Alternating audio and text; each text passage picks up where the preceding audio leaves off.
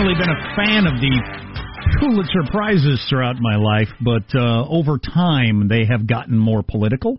I mean, you can go way back in the day for Pulitzer Prizes, and they would give awards to all kinds of different authors and writings and this and that. But they like the Nobel Prize, similar to a lot of other awards, have gone way trying to send a message. And This week they announced the Pulitzer Prize for the 1619 Project. That was that thing they did in the New York Times where they made the argument that the United States is founded on slavery and we're shot through and through with racism from the very founding.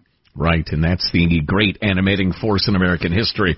Tim Sandefur, Tim the lawyer, a longtime fan favorite and host favorite here on the Armstrong and Getty Show, joins us to discuss the 1619 Project and its flaws and the silliness of the Pulitzer Prize. Tim is the Vice President for Litigation for the Goldwater Institute. Hey, Tim, how are you, sir? I'm great. How are you guys doing? Good. Jack seems particularly concerned about the state of your beard. How is it? It's untrimmed, I'm afraid to say. I've taken the excuse of not going to the office to start becoming a mountain man. So Tim the lawyer and your beard joins us today. It's fantastic to have you both with us. Before we get into this, what was the quote you hit me with the other day when we were texting about institutions and how they move leftward over time? Because that's clearly happened with the Pulitzer Prize. Oh, it certainly has. The famous Soviet expert Robert Conquest said that any organization that is not explicitly right-wing will become left-wing over time. Is there a reason why that seems to happen? Is there a reason why that happens? I've got a couple theories. One of them is I think that left-wing folks just really like the idea of bureaucracy. It really appeals to them, and so they tend to be attracted toward a bureaucracy, whereas people who are more oriented toward economic productivity, they tend to try and weed out inefficiencies, and they don't like bureaucracy very much. And so any kind of an organization, I think, gradually tends to attract the kind of personalities that don't produce a lot but really like to sit around and have meetings, and that tends to be left-wing people. That's a pretty good theory right there. Well, right, yeah, obviously, by the nature of people who like or dislike bureaucracies and like or dislike being in them, it's going to go further and further left. I get that. But so could you restate, like we're in a debate, state your opponent's argument for them? What was the thesis of the 1619 Project before you start to tear it apart? Yeah, well, there's a number of them because the 1619 Project consists of a large number of articles by different writers. But the overall point of view is to try and say that America is essentially founded on slavery and anti-black racism, specifically anti-black racism. The articles don't really talk at all, really, about other forms of racism, such as the anti-Chinese racism in California in the 19th century, which really needs to be talked about. So it's kind of shocking the blinders in that respect. But it consisted of a number of articles, some of which make very good, valid points about how black history, unfortunately, is really not very well known to a lot of white Americans, that the influence that it's had on American democracy has sometimes been ignored by historians over time, things like that. Really valuable points that they make. Unfortunately, the articles also make the really ludicrous and completely false claim that America is fundamentally premised on slavery, that the Constitution was written to protect slavery, and it ignores things like, the countless white abolitionists or black abolitionists who believe that the Constitution was an anti-slavery document even before the Civil War. And those kinds of ideological blind spots are a real problem. But to me, what I think is really most objectionable has been how the authors have dealt with criticism that came out after it was published. There have been a lot of historians who have criticized the project and pointed out its flaws, and rather than address those head-on, Nicole Hannah-Jones, who won the prize this week, her response has been, rather than to engage them, just simply to say, well, the only reason you're criticizing me is because you're white, or the only reason you're criticizing me is because I'm black, and refuse to address the salient points and arguments that historians have made against her position. That, to my mind, should have been a veto on the idea of giving her any kind of an award. That is so of the modern school of thought or non-thought, where identity is proof of opinion as opposed to rigorous examination. She is saying exactly what the Academy would have her say, Tim. This is my truth. How dare you? Yeah, that's exactly right. Her behavior has really been quite disgraceful. There are some really good arguments that have been made against the project. Particularly, one I would recommend to people who are interested in this is a guy named Phil Magness, Magness. He just published a book of his critiques of the 1619 project that are really quite solid. But Nikole Hannah-Jones has refused to address the points that Magness has made, has simply said, well, the only reason you're saying this is because you're white. And so even though most of the authors who participated in the 1619 project are themselves white, it's really a shame that the Pulitzer Prizes, which once really had credibility, have instead decided to become so ideological as to give an award to somebody who really does not comply with the rules that have been established for coming up with the truth. Fair and open argument that addresses the merits. I have what I think is a well-founded fear that the 1619 project is going to find its way into my kids' schooling at some level. Oh, it's already happening in some places. In New York, there have been some schools that have adopted the 1619 project as part of the school curriculum. And what that means is that students are being taught that America as an idea is essentially against black people. Now, if you're a black student, you can imagine if you were a black student what you would think if that's the message you're being taught in the classroom. But if you're a white student also, imagine how that affects your image of what America is or should be. And this is not something that can be laughed at or scorned. Quite the contrary, that people's idea of what America is all about has been one of the most important motivating factors in this country's progress throughout its history. And the idea that American ideals are rooted in equality and liberty is, that's one reason why Martin Luther King succeeded so well at his project, was because he appealed to those values. But now you come along with something that is essentially this nihilistic stew of hatred for the principles on which this country was based, or rather just a shrug at them to say that, oh no, when the Founding Fathers said all men are created equal, they didn't really mean it. With no evidence to support that argument, really. When, in fact, there's plenty of evidence to the contrary.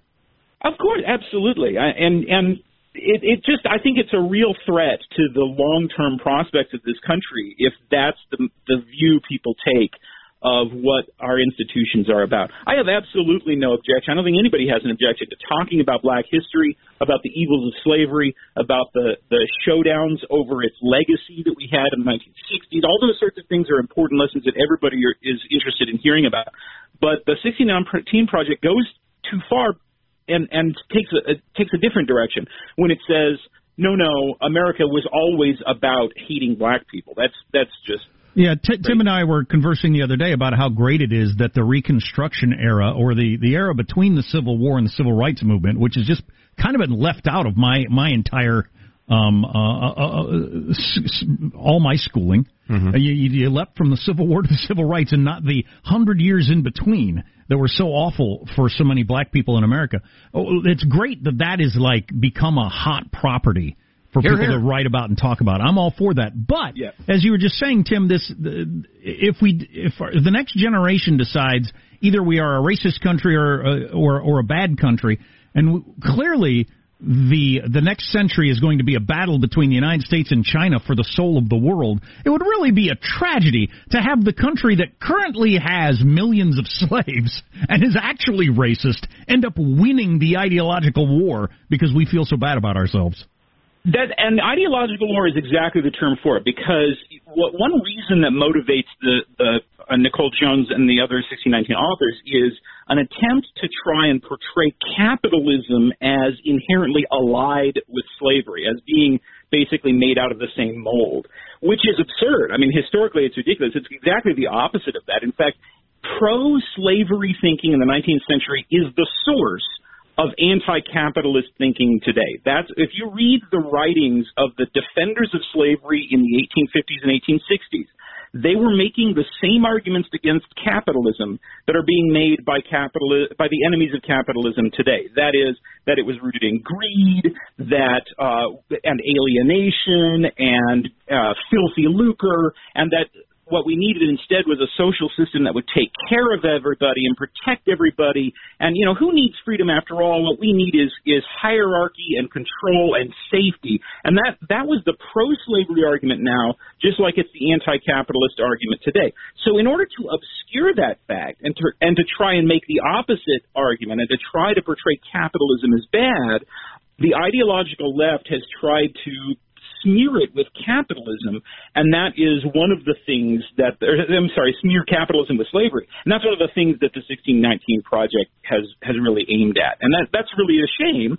It deserves criticism, and those critiques should be fairly addressed rather than just shrugged off in the way that these authors have done. You know, it's interesting that even the New York Times itself has backed away from the claims of the 1619 Project. I don't know if you remember this, but a couple months ago, the New York Times actually added an addendum to these articles that retreated from its language. That means this must be the first time the Pulitzer Prize has ever been awarded to an article that has, in one sense or another, been retracted by the newspaper before the award was given. It's quite astonishing. Wow.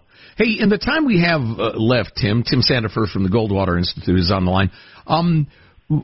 Is there a specific historical twist in the 1619 Project you'd like to untwist, whether it be that the primary motivation of having the revolution was to preserve slavery, or some of the ridiculous stuff that's said about Lincoln and his relationship with, say, Frederick Douglass?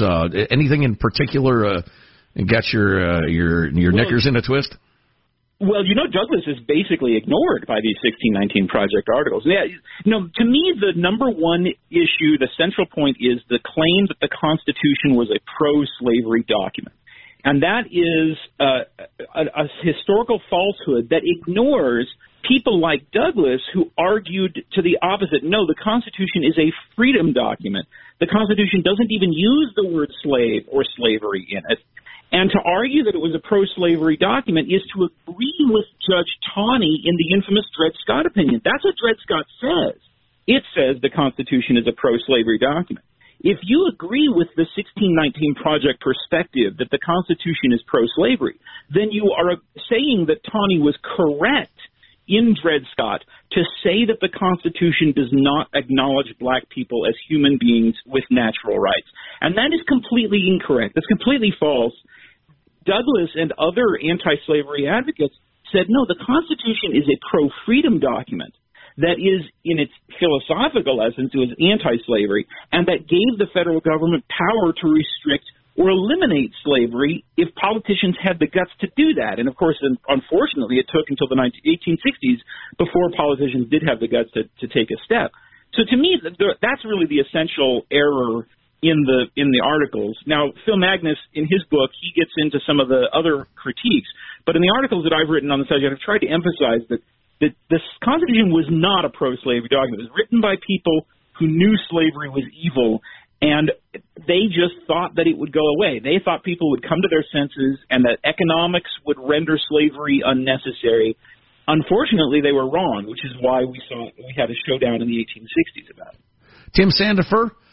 Tim, it's always a pleasure and enlightening. We thank you for speaking your truth. Boy, I hate that phrase. And his beard's truth. Right, and in your beard. It sounds so stupid. How do people stand to talk in that SJW jargon? I just don't get it. Well, you have to be surrounded by your co-religionists, people who are spouting the same nonsense. Otherwise, it sounds like nonsense. It's a cult. You're right. It really is a religious cult. That's exactly right. Tim Sandifer, the Vice President for Litigation for the Goldwater Institute. Tim, best to the lovely Mrs. Sandifer, and we will talk soon. All right.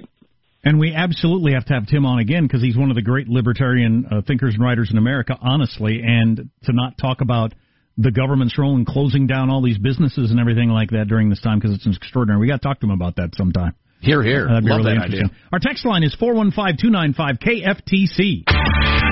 Armstrong and Getty.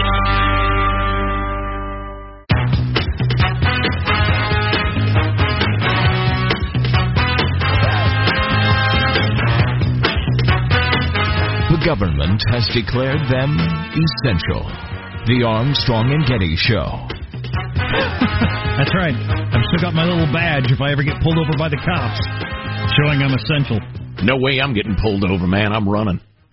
That was awesome talking to Tim. If you missed our discussion with Tim Sandifer about a variety of things, check out the podcast. Go to ArmstrongandGetty.com. So, maybe a little bit later on, I want to address some of the stuff about Lincoln that is utterly ridiculous. I love that. But anyway. So, my kids have just getting into The Simpsons recently. I'm trying to find episodes that are not bothersome enough that an 8-year-old and a 10-year-old can watch them, but they really like it. One of the stars of The Simpsons, one of the person that does a whole bunch of voices, Hank Azaria, was answering some questions about that recently. He was asked, what was your favorite Simpsons voice to do? The one I enjoy the most, Conan, my friend, is Professor Frank. To me, it's the vocal equivalent of a peanut. I cannot stop once I start. If I keep going, I simply cannot stop. It annoys the doodles out of my wife. You can't be depressed making that. I think that's what it is. It's like a natural mood elevator. If you're down and you start talking this way, it's very difficult to remain depressed. So, is he on Conan's podcast, Conan O'Brien's? I think that was just a Zoom interview for his show proper. He just brought him on as a guest. I've heard Conan O'Brien's podcast is great. I keep wanting to check it out. It's supposed to be fantastic. I'm a big fan of Conan. What's the next Hank Azaria clip? They asked, what are the most difficult voices to do? Yeah, Mo, it's raspy. So if you talk like this for too long, eventually you're gonna shred yourself. And if Mo's screaming, then you really I gotta save the screaming for the end. Like, Duffman will blow me out in a second. I have to save Duffman for the end. And I actually dread it. Like, oh no, I got a lot of Duffman to do today.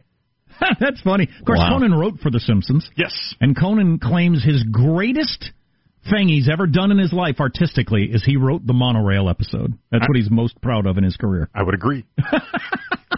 Quiet, Mom. The mob has spoken. That is a brilliant episode, yeah. Well, the biggest story of the week turns out to be completely bogus, according to the source of the numbers. We talked about it on Monday. Wait till you hear this. Stay tuned to the Armstrong and Getty Show. Armstrong and Getty.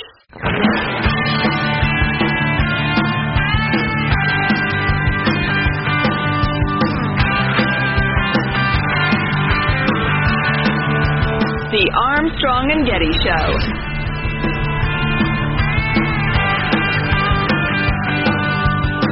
Russia has a record of silencing its critics, and so when you see that not one, not two, but three doctors who have criticized the coronavirus response in Russia sort of mysteriously fall out of a window, you've got to ask those questions. Is it a series of coincidences, or is something more sinister at play? Did you actually just say that? I didn't. What? Are you kidding me? Well, doctors are always flying out of windows. They're known for that. So the fact that three who criticized the Putin administration accidentally tumbled out of windows is probably just a coincidence. I'll read the story from Business Insider. Their reporter Sophia Ankel reported in late April that ambulances in Moscow were forced to line up for hours to drop patients off at hospitals as COVID-19 exploded in Russia. Such is the volume of new cases of the virus all of a sudden. One ambulance driver said he waited 15 hours to get to the hospital. What? Doctors have also complained of conditions for medical workers and have even said the government is covering up the true extent of the crisis, according to Ankel, the Business Insider reporter. You better stay away from windows. Yeah, meanwhile, a doctor who had complained about shortages of protective equipment plunged from a hospital window just Saturday night. Alexander Shuplov, 37, suffered life-threatening injuries in the fall, according to Business Insider. Business Insider. He had previously attracted authorities' attention by taking part in a video that said he was ordered to work despite testing positive for COVID-19. He and his colleagues also complained about the lack of personal protective equipment in the city they were working in Russia. Jeez, he's being forced to work as a doctor, having tested positive for COVID-19. I'm not sure you're going to do a lot of help for your patients. Anyway, so he does the YouTube video complaining about that and falls out of a window. 2 other doctors have died after falling from hospital windows during Russia's coronavirus pandemic.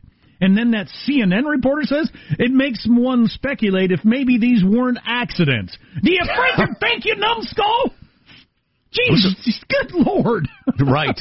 Right, it's like the various guys who've committed suicide by shooting themselves in the head 3 times. CNN willing to assume the worst about every utterance out of anybody about the Trump administration. Right. Willing to give the benefit of the doubt about 3 doctors in a 3-day period falling out of windows to their deaths after criticizing the government. But we'll give it the benefit of the doubt. We can't confirm that they were murdered by the government. I think it's probably just poor Russian architecture. They're known for their easily opened windows that appear suddenly, and people just tumble out. You know what they got to do at medical school? Because you got all these tests about, chemistry, aorta and ventricles and all these different things. They got to have one question on there: difference between a door and a window. Right. This is a door. This is a window. You do not open this and step through it. Yeah, things to check for before stepping through an opening. If you're leaving stairs, for instance. You'll love. If you're leaving a room, which of these do you open and walk through? No. Let's window? go over it again. The door. Check for stairs outside the wall. If there are none, that's probably a window. But wow, how do you know which one's a window, which is a door again? I don't understand. Man, Putin is one dissident killing son of a gun, isn't he? What's amazing to me about that is, aside from that CNN reporter, it's so obvious what is happening there, and Putin doesn't feel like he needs to hide it at all. In fact, he knows he can get away with it, and it serves the double benefit of sending the message of, this is what we will do, this is what we can do. Right. Nobody's going to stop me. No, American journalists aren't even willing to say out loud that I did it. Right. Yeah. Yep, that's some pretty good dictating. So that's God help the Russian people. That's one of your stories of the day. The other story of the day is Adele turns 32 and is back on Instagram. Adele, the singer. She had gone off Instagram, got a divorce, sold her house. She went on a weight loss thing. She's lost over 100 pounds, and now she's in a little black dress and high heels and posted back on Instagram looking all crazy hot. And as Joe said earlier, 2 things we know about this. She will keep the weight off. Absolutely. Everybody does. Because they're so happy with their loss. And she'll just be happy forever on Instagram, I'm sure. Yeah, exactly. Social media will be kind to her, and she'll be glad that she came back. So I wish that little gal well. But speaking of little gals I wish well, RBG's in the hospital again. Oh, yeah. The biggest news story of the week, probably, about the coronavirus, turns out to be completely bunk. We'll explain how in a second. Quick word, though, from our friends at Simply Safe, the makers of the best overall home security system of 2020, according to U.S. News and World Report. I would like to agree with that. Simply Safe is all the good stuff with a great home security system, the doorbell alerts, the cameras, the motion sensors, everything you want, but none of the bad stuff, the expensive stuff, the inconvenient stuff that you get from the traditional companies. Yeah, I assume everybody would like to have a home security system. You just think, well, the cost, and then installation and the whole thing, it's going to be a big deal. No, you order it online, you set it up yourself in under an hour, and again, this is the best home security of 2020, according to U.S. News and World Report. This isn't a it'll-do sort of situation. Set it up yourself in under an hour. Your home is protected 24/7 with emergency dispatch for break-ins, fire, and more. About 50 cents a day. You're not locked into a 2-year contract or any outrageous monthly fees or anything like that. And our listeners get free shipping and a 60-day risk-free trial. Go to simplysafe.com/Armstrong. Simply is spelled with an I at the end. SIMPLI. simplysafe.com/Armstrong. simplysafe.com/Armstrong. We didn't mean to spend the entire hour beating up on the New York Times because we beat them up earlier, having won the Pulitzer Prize for a story that was a bunch of crap. I got a few licks left in me. Let's keep going. The 1619 Project. And then Monday on the show, the story broke in the New York Times. Trump administration. Latest information, 3,000 deaths by June the 1st. 200,000 cases a day. And the headline was, Trump continues to argue to open back up the economy, meanwhile knowing that all these people are going to die. Because the latest projections were that deaths are going to increase a lot, double in the next 3 weeks. Yeah, just over the next 3 weeks. Yeah, just into June, right? By the end of the month, the number of deaths per day will double and will go from 20,000 cases a day to 200,000 cases a day. Extraordinary. Mr. President, sir. Well, that's what I said at the time. And I spent a lot of time looking at these numbers, and I was like, what? That is a complete outlier. Well, and to their credit, Birx and Fauci also said, nah, we haven't seen that, and we don't think that's true. But but the Trump administration was asked a lot about it, and there's been a lot of talk on cable news and policies and bailouts and all this different sort of stuff. And no corrections in the news, and no corrections in the news, and Johns Hopkins put out today, these preliminary results are not forecasts, and it is not accurate to present them as forecasts. In other words, the information people are using, no, you're misusing it completely. Right. They said it is absolutely not ready for publishing and certainly not used as a predictive tool. This is like we're halfway through something and somebody leaked it and it was printed as fact. My question is, since that is clearly true and they're unequivocal in their statement, did the New York Times not call anybody at Johns Hopkins and say, hey, y'all, we just got this projection of yours. It seems crazy. What's going on over there? No, they just went ahead and printed it. There's two choices. They either didn't call to confirm it or they just left that part out because it would have ruined the story. Either one of them are grotesque in terms of journalism. Yeah, well, I read an article earlier, or, quoted it on a slightly different topic, also COVID-19 related, but John Ziegler, who made the point that, listen, the narrative is now the king, and the narrative drives the journalism. And obviously inconvenient facts and stories are ignored. Not only that, even if you have a contradiction to what you want to print, you just ignore it because the important thing is the narrative. That's just terrible. Well, and Sean pointed this out earlier when we were talking, that they got it first. They had it first. They got quoted for the story all the time. They got all the clicks. They consider that a win. I guess that's the way it works now. And I was trying to explain to Sean that there was a time when the New York Times, I would have thought, well, if it's in the New York Times, it's true. Because it almost certainly was. Because they're so careful. It wouldn't be in the New York Times if it weren't true, because their credibility, their ability to be the most important newspaper in the world rests on the fact that we believe if it's in the New York Times, it's true. Tell me about the dinosaurs, Grandpa. Well, now I see the New York Times is roughly the same as BuzzFeed, and I'm serious about that. I mean, that is horse crap that they printed and promoted and used to bludgeon, as usual, the Trump administration and Donald J. in particular. It was just garbage. Doesn't it seem like it would have taken one phone call to end that story? I know. I'm telling you. So, but they got the clicks, and that's what counts. RBG's in a hospital again. She got a bladder infection or something like that. One of the Supreme Court justices that you dismissively refer to by a three-letter acronym? All right, Ruth Bader Ginsburg of Harvard and Yale, or whatever she is. Yeah, it's not uncommon for an old gal to have a bit of a bladder problem. They'll probably get it under control and everything, but she is old as the hills and in the hospital a lot lately. She is in the hospital a lot. It would be extraordinary for Trump to end up in a situation where he appoints 3 Supreme Court justices in one term. How about one with 6 months to go till a presidential election? When obviously Mitch McConnell had made the argument that you can't do that. Well, that's not exactly correct.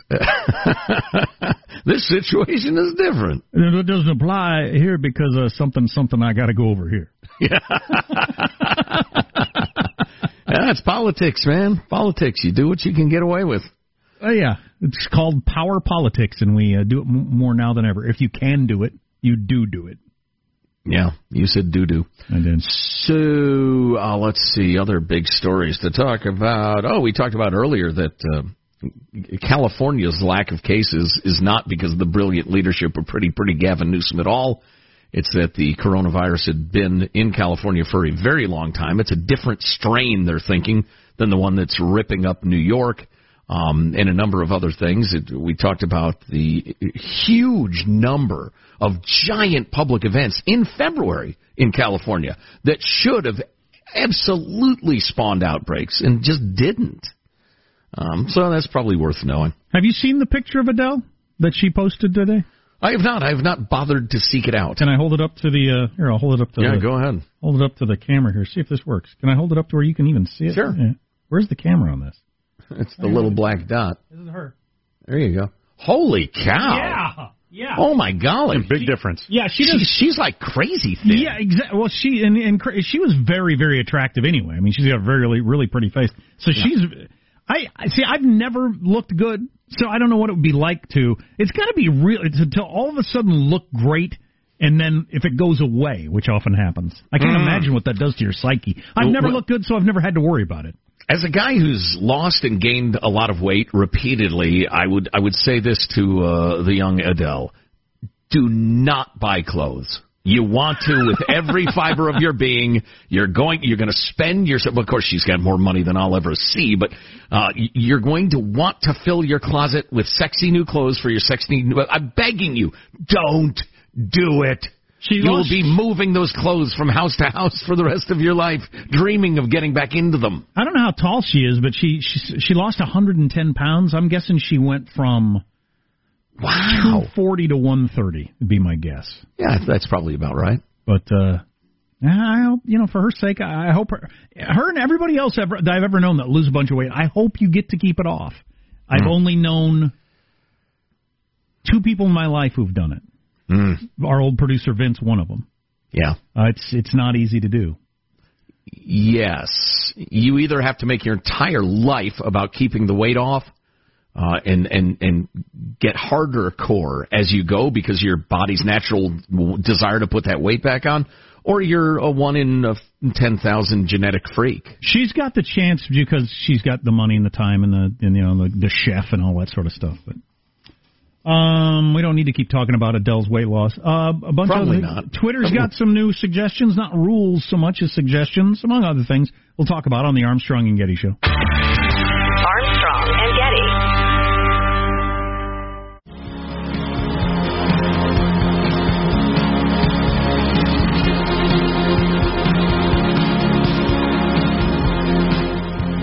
The Armstrong and Getty Show.